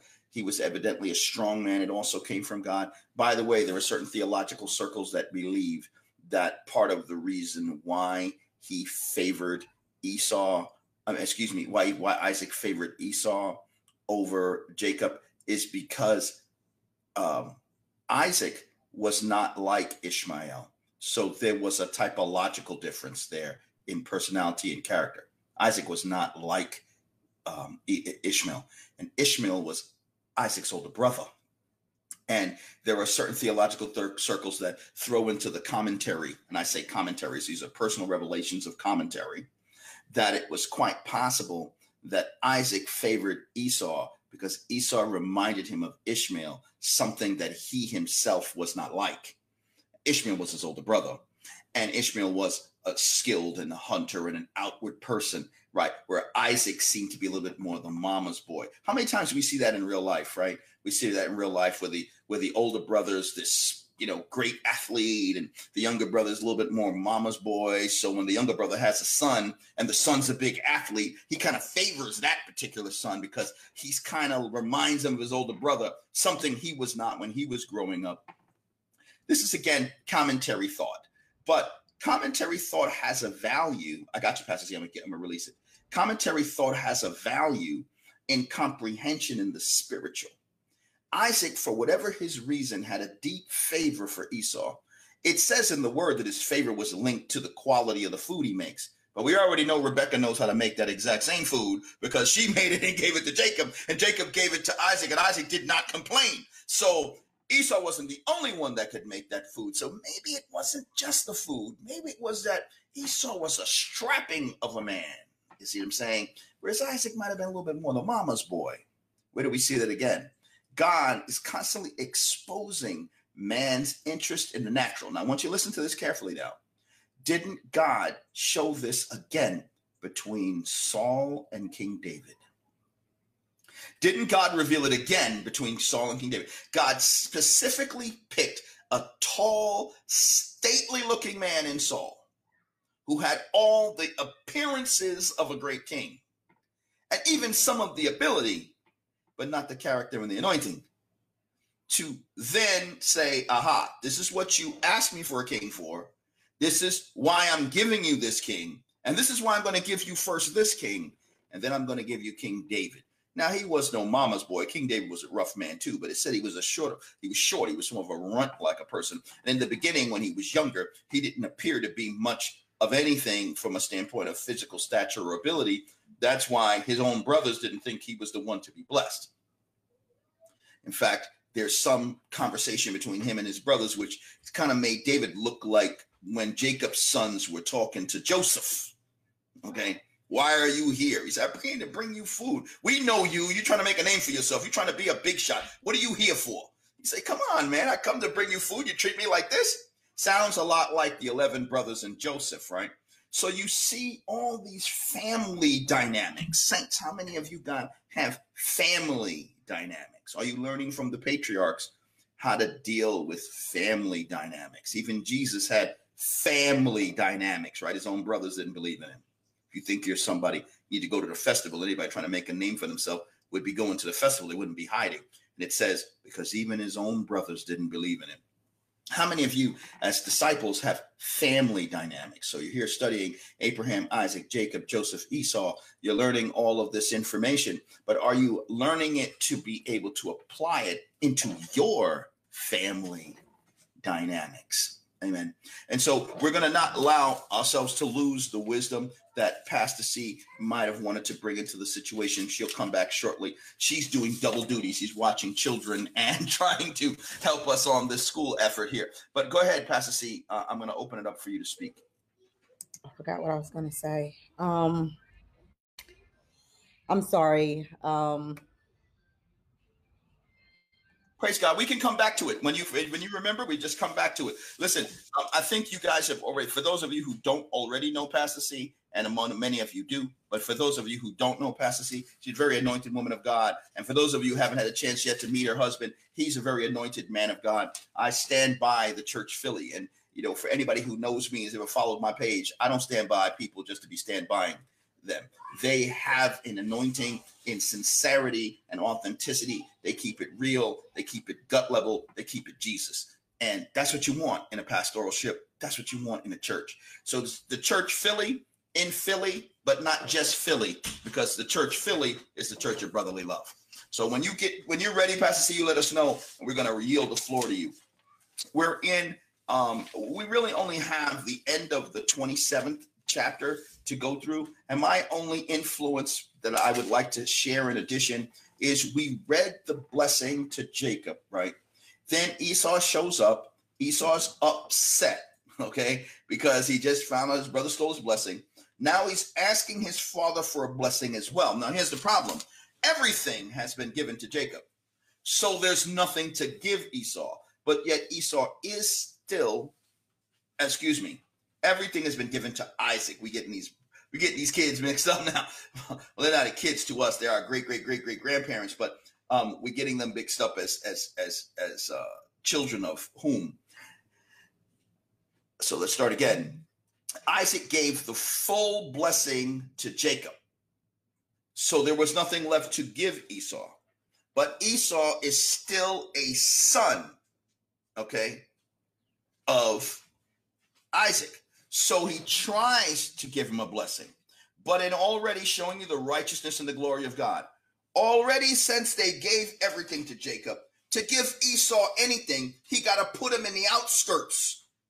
He got to stick Esau in the outskirts to give him anything, because if he doesn't put him in the outskirts, then he would come completely under the prophecy given to Jacob. So he says, if you want a blessing, here's the blessing going to get. And we're in the book of Genesis chapter 27, and we're in the 38th verse. And it says, Esau said to his father, do you have only one blessing?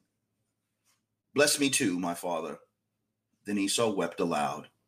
His father Isaac answered him, your dwelling will be away from the earth's riches. Why does his dwelling have to be away from the earth's riches? Because the earth's riches have been given already to Jacob. If you don't want to come up under Jacob, I got to pull you away from the riches. You will live by the sword, and you will serve your brother. But when you grow restless, you will throw his yoke from off your neck.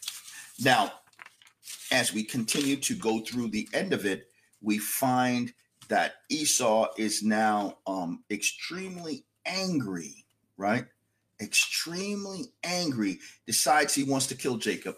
Now, what Tabina likes to I keep calling Tabina, but it's Tabina.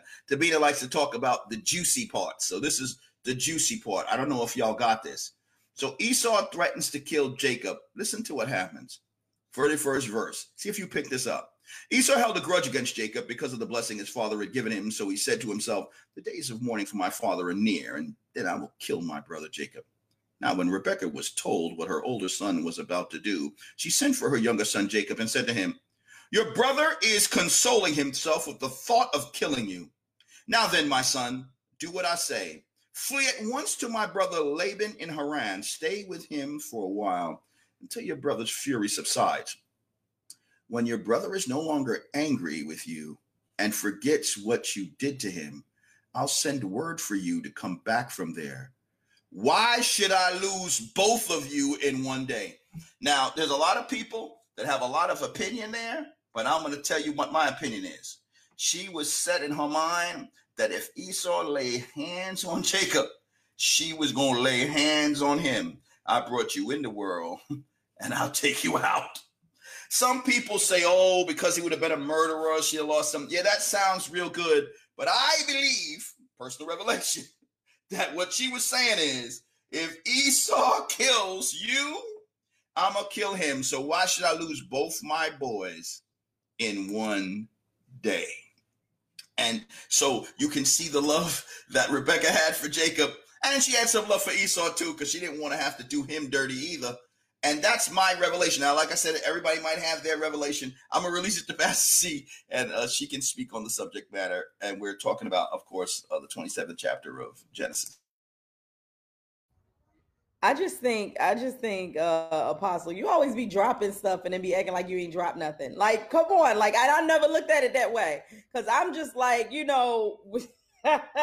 being a mom, and you just like, I don't want to lose both of y'all. I don't want to have to take this one out and when he take you out. And I think that's amazing too. I think that's hilarious, because we as parents be like, you ain't going, you had that same love for both of your kids, because you not only talked about, I don't want to have to take him out, but she said that because she don't want to have to take him out too. So you get what I'm saying? Like, I love you enough that I want you to stay alive.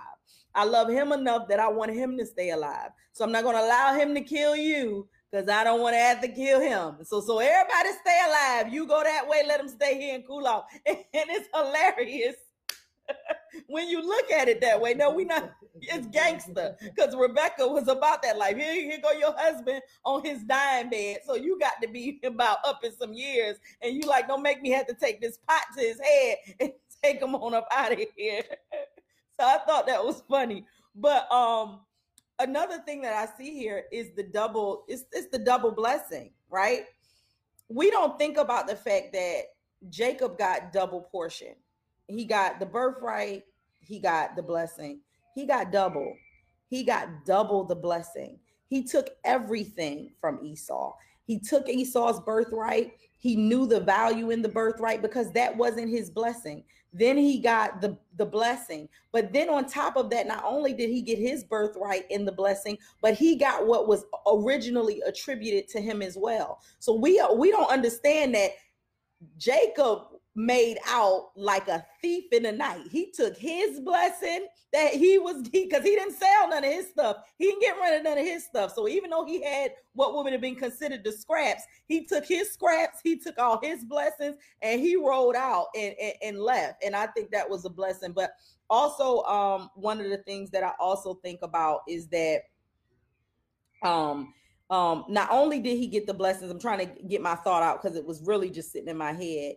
But it talks about how when he took both of these blessings and he left, it talked about the yoke that was on Esau and the pressure that would have been on Esau because of his anger. Because I think we come to the realization that Esau realized what everything was worth in the end, right?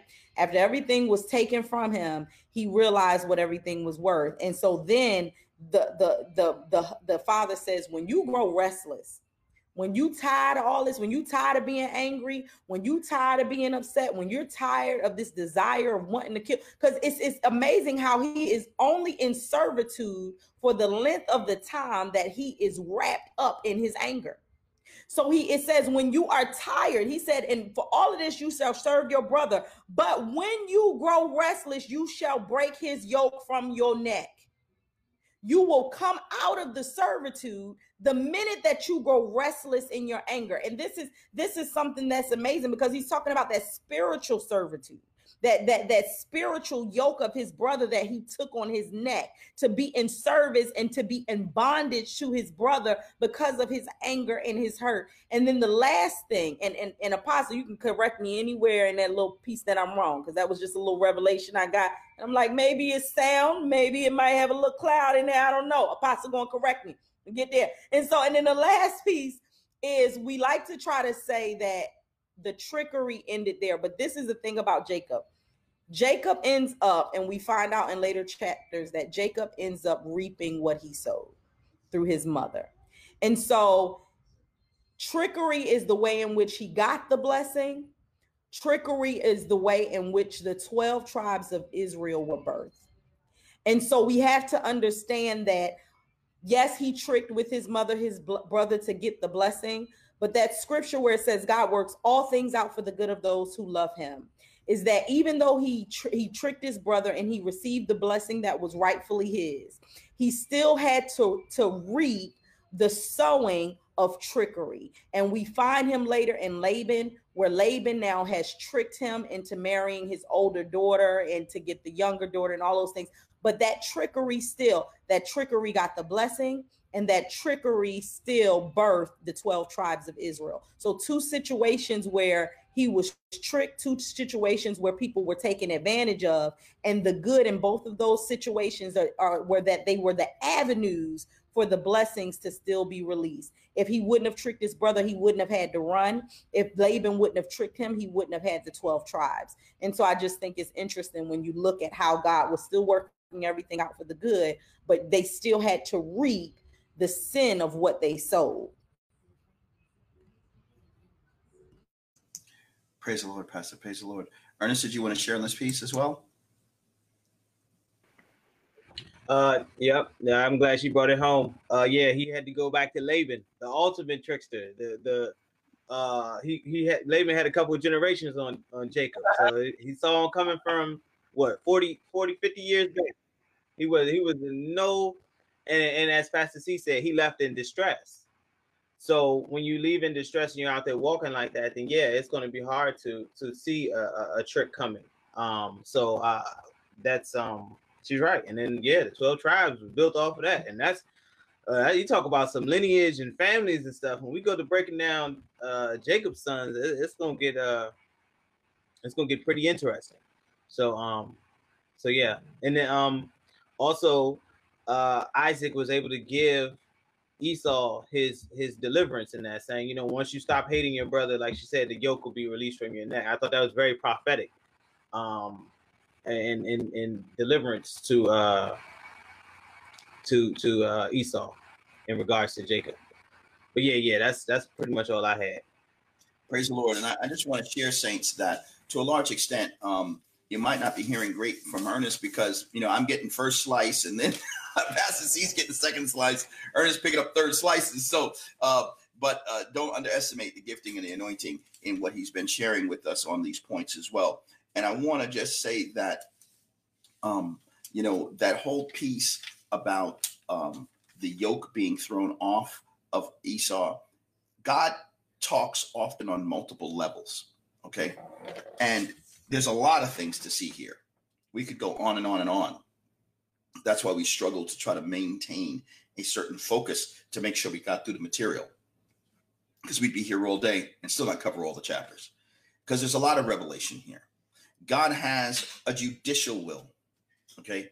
So to some extent, Jacob had to pay some penalty for his deception, right?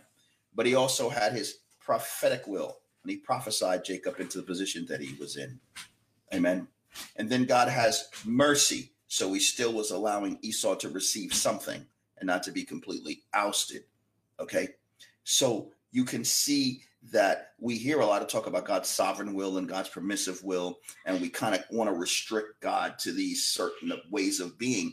But here we see God's judicial will, I'm going to allow Laban to experience some consequences. He needs to learn not to be such a trickster.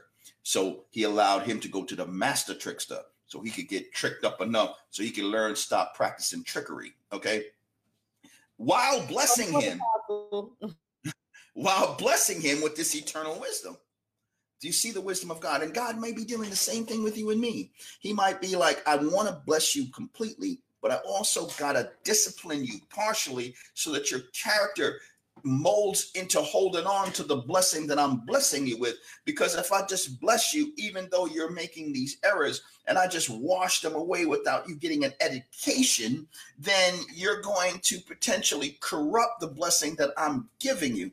So he says he disciplines us as sons. For what father does not discipline his children? Now, we all obeyed our fathers for a little while for the work that they did in our life as they saw fit. How much more should we submit ourselves to the Father in heaven who disciplines us with absolute righteousness? And Prophetess Treminster Houston put up, we're all on the potter's wheel. And so we're going to emphasize that point too. Didn't he say that? He said, go down to the potter and look at him there with the pottery on the wheel. He says, are you not like this clay, O house of Israel?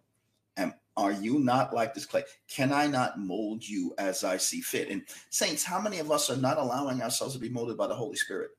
Because we trust more our natural strength, Esau, than we trust the anointing, Jacob. Okay, because we can talk about Jacob and Esau, but how many of us flow in a Esau Jacob typology? We Esau over here, but we Jacob over here.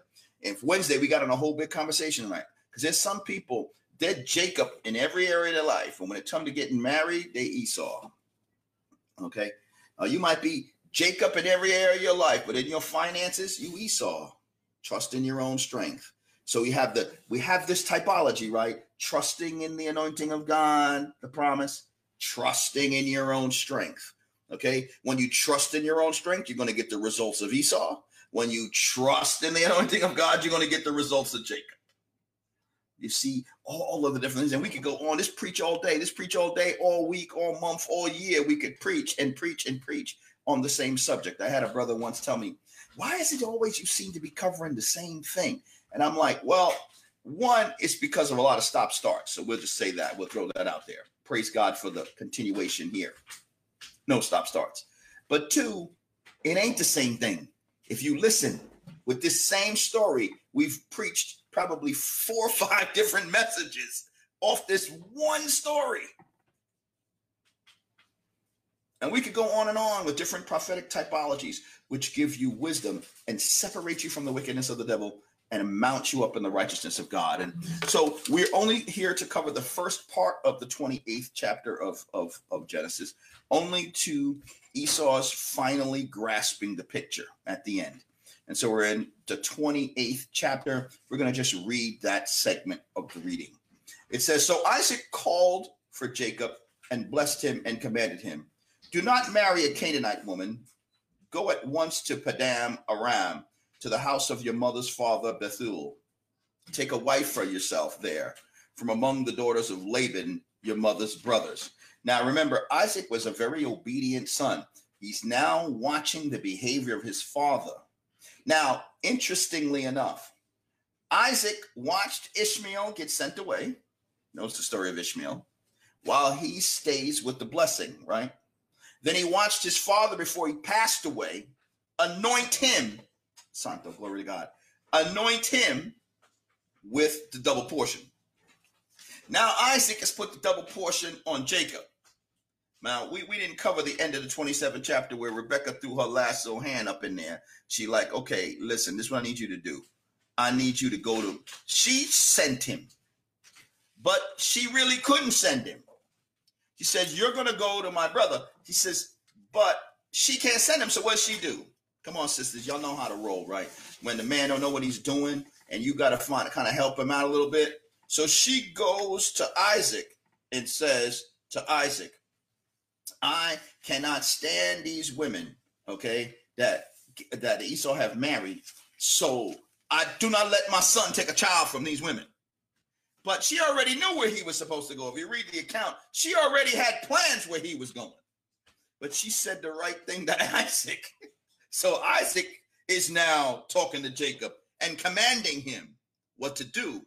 But the mother in the background was the one that really orchestrated the strategy. Everybody see that?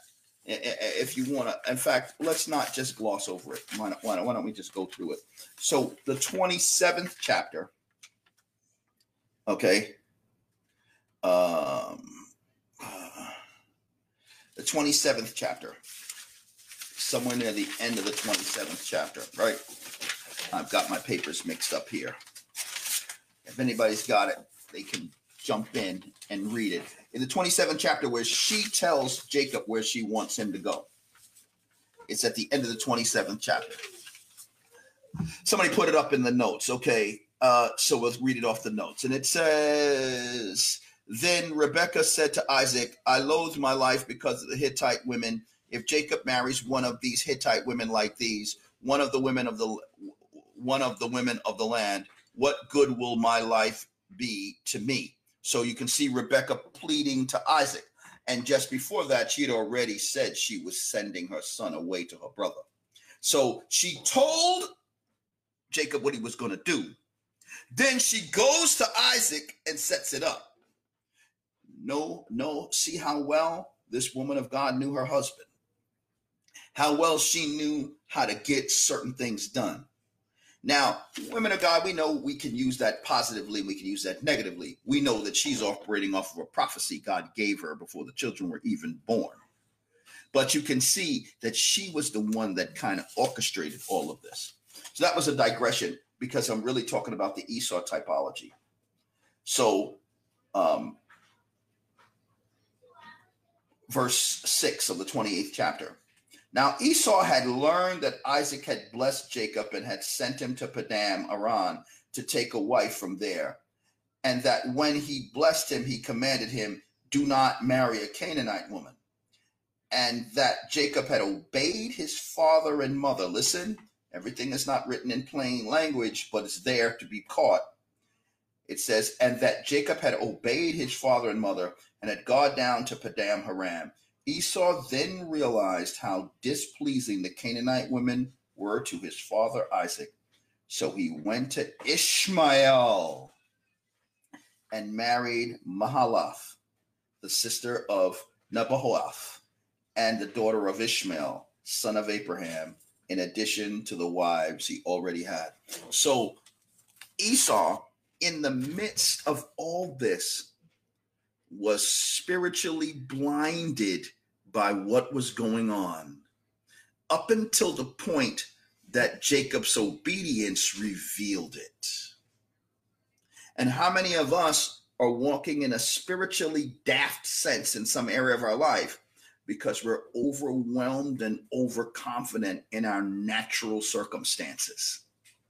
So we become spiritually daft. Remember the rich young ruler who turned down apostleship to keep his money. He turned down apostleship to keep his money. How about the parable of the rich fool who is daft about the fact that his life is about to be taken from him while he tears down his storehouses and builds bigger storehouses? Cursed is man who trusts in man, and cursed is man who trusts in natural strength, because this can tend to blind you of the spiritual realities that are there. So those were the verses that we were supposed to cover for today. I'm going to let Pastor C speak her piece and Ernest, and then we'll close. I'm going to pass it off to Ernest, and I will go last because I don't want Ernest to get after my seconds after you said all of that. I want Ernest to talk, speak his mind, and then I get what he got left over, and I speak my mind off of that.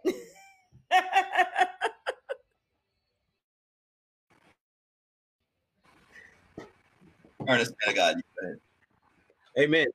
So I think I don't have a lot, but I think, we started off by saying, okay, this was predestined.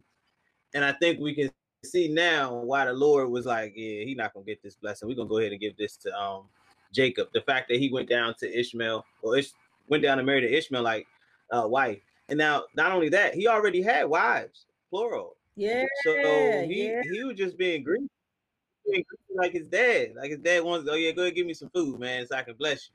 So it's very interesting that we see that. And that's really about it. I already said what I said about Jacob, the trickster, going to the ultimate trickster, getting yoked up.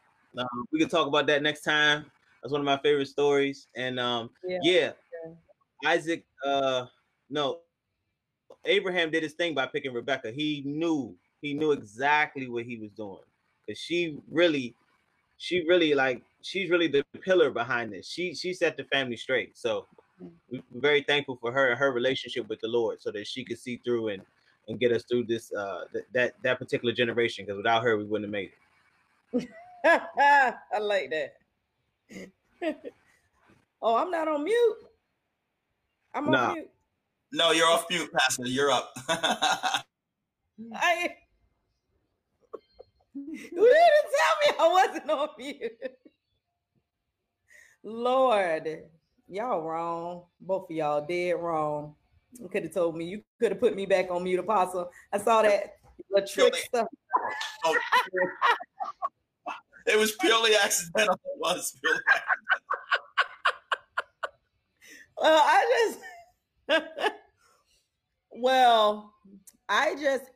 I enjoyed today, man. I enjoyed all the revelation that the Lord brought forth. I enjoyed rolling through these scriptures with y'all, because when I say just the revelation, even when Apostle talked about Esau, the Esau typology, and so the Lord was revealing so much during the time of us just work, spending this time together, in reference to Esau in and of itself. But I love the way that Apostle placed it, and he said, these are different typologies, and you may fit this typology. And so I just, outside of that, I just think that this blessed me, because in the midst of us moderating, I was learning new things. And like I said, there was something I had never even sat and picked on and ate off of that the Apostle just threw out there. And I was like, that's some good scraps. Let me go ahead and chew on that for a minute. I like that, so that's all I have to say. I'm thankful. I'm thankful for everybody that joined. I love y'all. That's it. Praise the Lord, saints. So understand that this is a college effort, and we are expecting you saints to read the scriptures. Those of you who audited the class realized that we were going from the 25th chapter of Genesis to the 28th chapter. You can inbox us at FCCCCI, so that's 3 C's, FCCCI.DC@gmail.com. Just put, I wish to enroll, and we will send you the welcome information. We'll send you the links so that you can catch up. The only thing we ask that you watch before you start attending class is the orientation. Everything else you can catch up with after the fact. Amen. It's been a powerful session. I learned a lot as well. I learned a lot from what was put in the comments. We want to thank Pastor Jennifer Britt for supporting us with the comments. That's my wife. Amen. And we want to thank Ernest for coming in. And Ernest has been doing a lot of supportive work for us, both technological and other supportive activity he has done for the ministry to keep us moving in the righteous direction of God. And Pastor C, and I want you saints to understand that these brothers and sisters that have come in covenant partnership with us on this effort, their angels are here. The Holy Spirit movement of their life it's a supernatural movement of a divine nature of God. And we're all critical to this, including yourself. There are revelations that were released here because you were on the line. Never sell your attendance short in fellowship. Just because you weren't on the Be Live does not mean that God didn't do something special because you were here. And so let's not look at this in the natural, but let's look at this in the supernatural. We've come together for fellowship to cover the Bible. We're going to go through the whole Bible in a year. You're going to at least be able to say you went through the whole Bible. If you matriculate in the program, you get a nice diploma, which basically says you went through First Century Christ Church International, Divinity College's Bible Institute training. You're going to be blessed. And I see writing of the spirits and correcting and spiritual correction taking place. So that's beautiful. So it's not just for the knowledge or for some paper you could hang up on a wall, but it's also and it's mostly for the edification that's going to take place in your soul, which is going to help your marriages, which is going to help you with your parents, which is going to help you with your employer, which is going to help you with your neighbors, which is going to help you with your children, which is going to help you, period. Okay. To get your spirit righted in the full constitution of Christ. Amen. I'm going to ask Pastor C to close us out in prayer, and then from then we'll release you. Praise the Lord. Father God, we just want to thank you. Lord God, we want to thank you for the revelation that you've given us in scripture. We want to thank you for your heart for your children. Lord God, that we wouldn't even understand who we are. We wouldn't even understand, like Apostle said, our own typology, Lord God, if you didn't give us examples in the Bible of people who've got it right and wrong, Lord God. Ways that we can look at ourselves as a mirror, like Ernest said, just looking in the mirror at ourselves, understanding the scriptures in a new way, Lord God, knowing that these are not only just your histories and your poetries and your prophecies, but Lord God, that this is a mirror to sustain us in life as we come closer and closer to the glorification of who we are in you.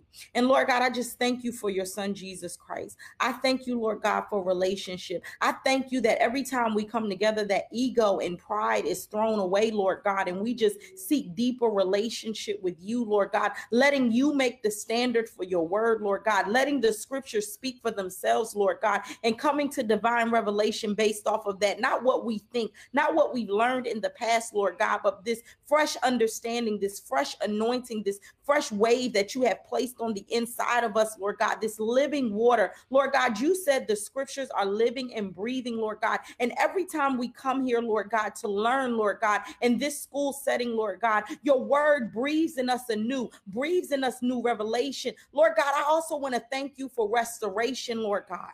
I want to thank you for the restoration that you are placing over families during this time, Lord God. I want to thank you for the stillness that you are placing in our hearts, Lord God, helping us to see that you are truly God and you truly keep your promises. We thank you, Father.